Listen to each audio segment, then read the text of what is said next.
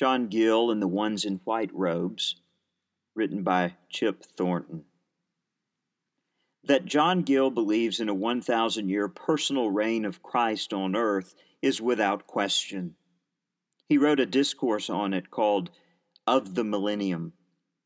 That he sees a glimpse of this 1,000-year reign in Revelation 7, verses 9 through 17, is somewhat surprising. The Apostle John sees a great multitude clothed in white robes. Most interpreters see this scene as occurring in the invisible heavenly realm. Gill sees this as a preview of worship in the millennial kingdom, and he provides some exegetical justification for this position. The justification for Gill's position. First, Gill suggests the purpose of the vision is to relieve John's mind because of the horror of the trumpet and vial judgments he is about to witness. See Gill's comments on Revelation 7, verse 9. Therefore, he receives an advanced showing of the millennial kingdom.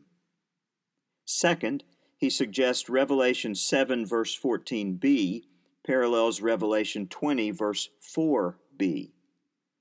Revelation 7, verse 14b states, "And he said to me, These are the ones coming out of the great tribulation. They have washed their robes and made them white in the blood of the Lamb." Revelation 20, verse 4b states, "Also I saw the souls of those who had been beheaded for the testimony of Jesus and for the word of God, and those who had not worshipped the beast or its image on their foreheads or their hands. They came to life and reigned with Christ for 1,000 years. Third, he suggests Revelation 7, verse 15 parallels Revelation 22, verse 3. Revelation 7, verse 15 states, "Therefore they are before the throne of God and serve him day and night in his temple, and he who sits on the throne will shelter them with his presence." Revelation 22, verse 3 states, "No longer will there be anything accursed, but the throne of God and of the Lamb will be in it, and his servants will worship him." Note this.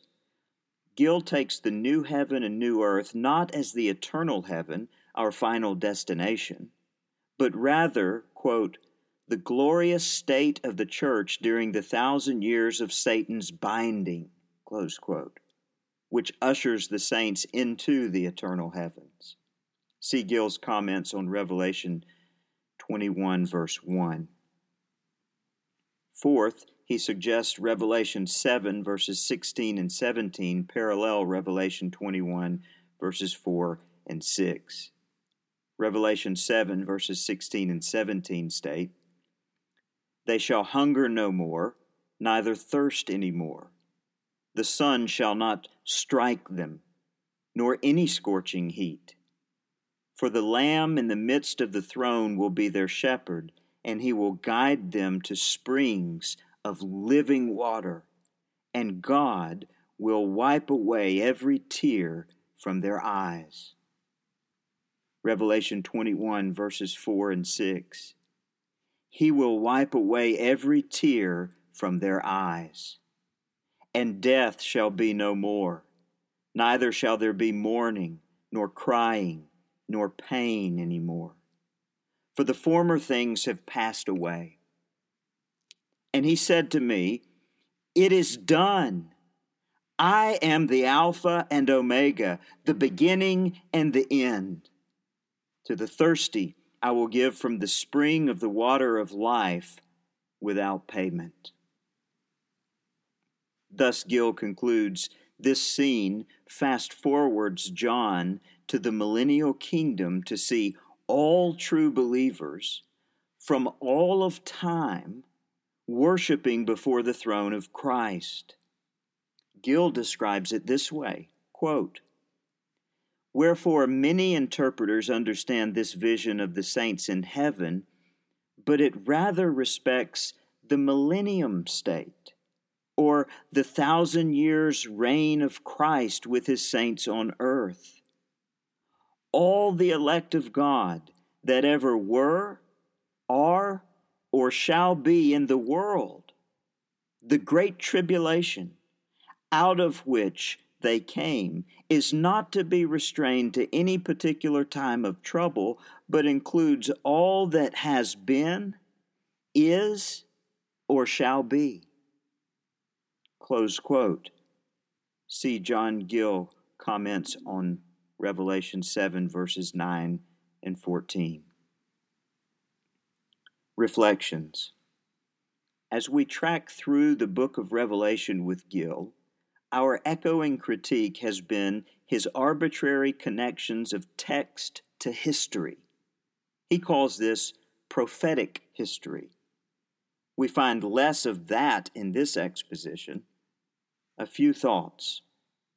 First, we can grant exegetically many of the parallels he points out. At times they are nearly word for word.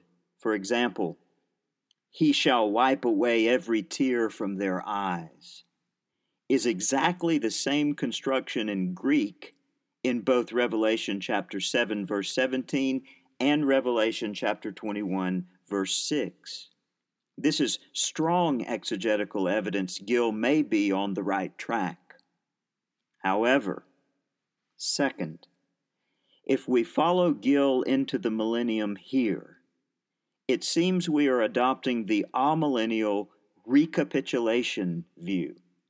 That is, the events of Revelation are not chronological.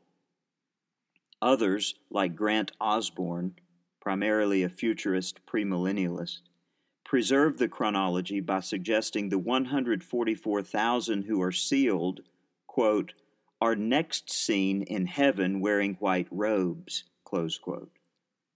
The obvious concern with the recapitulation view is there are no controlling parameters. We can mix and match texts to make our preferred view or timeline work. Third, we detected an apparent inconsistency in Gill's position, which is unusual for Gill. Human creatures wearing white robes are also mentioned earlier in Revelation chapter 6, verses 9 through 11. There, Gill sees them as a different group altogether, namely, martyrs slain before the sixth seal is opened. I suppose Gill might argue that those seen in Revelation chapter 6 ultimately join those in Revelation chapter 7 in the millennial kingdom, but it doesn't completely solve the dilemma. Revelation chapter 6, verses 9 through 11 seems to delineate these blood martyrs from non-martyred Christians who might have passed away of natural causes or otherwise. There are ways around this, I suppose, but we have to dance around it, and dancing rarely aligns with sound exegesis. Gill certainly has given us some things to ponder. We appreciate his more exegetical approach to this paragraph than his usual prophetic history approach, which sees the vision as representing Emperor Constantine's victorious pro-Christian reign.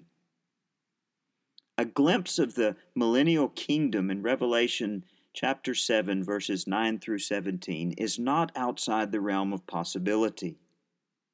Yet we are not entirely convinced either. His view will trigger other interpretational decisions, which we will come to in due time.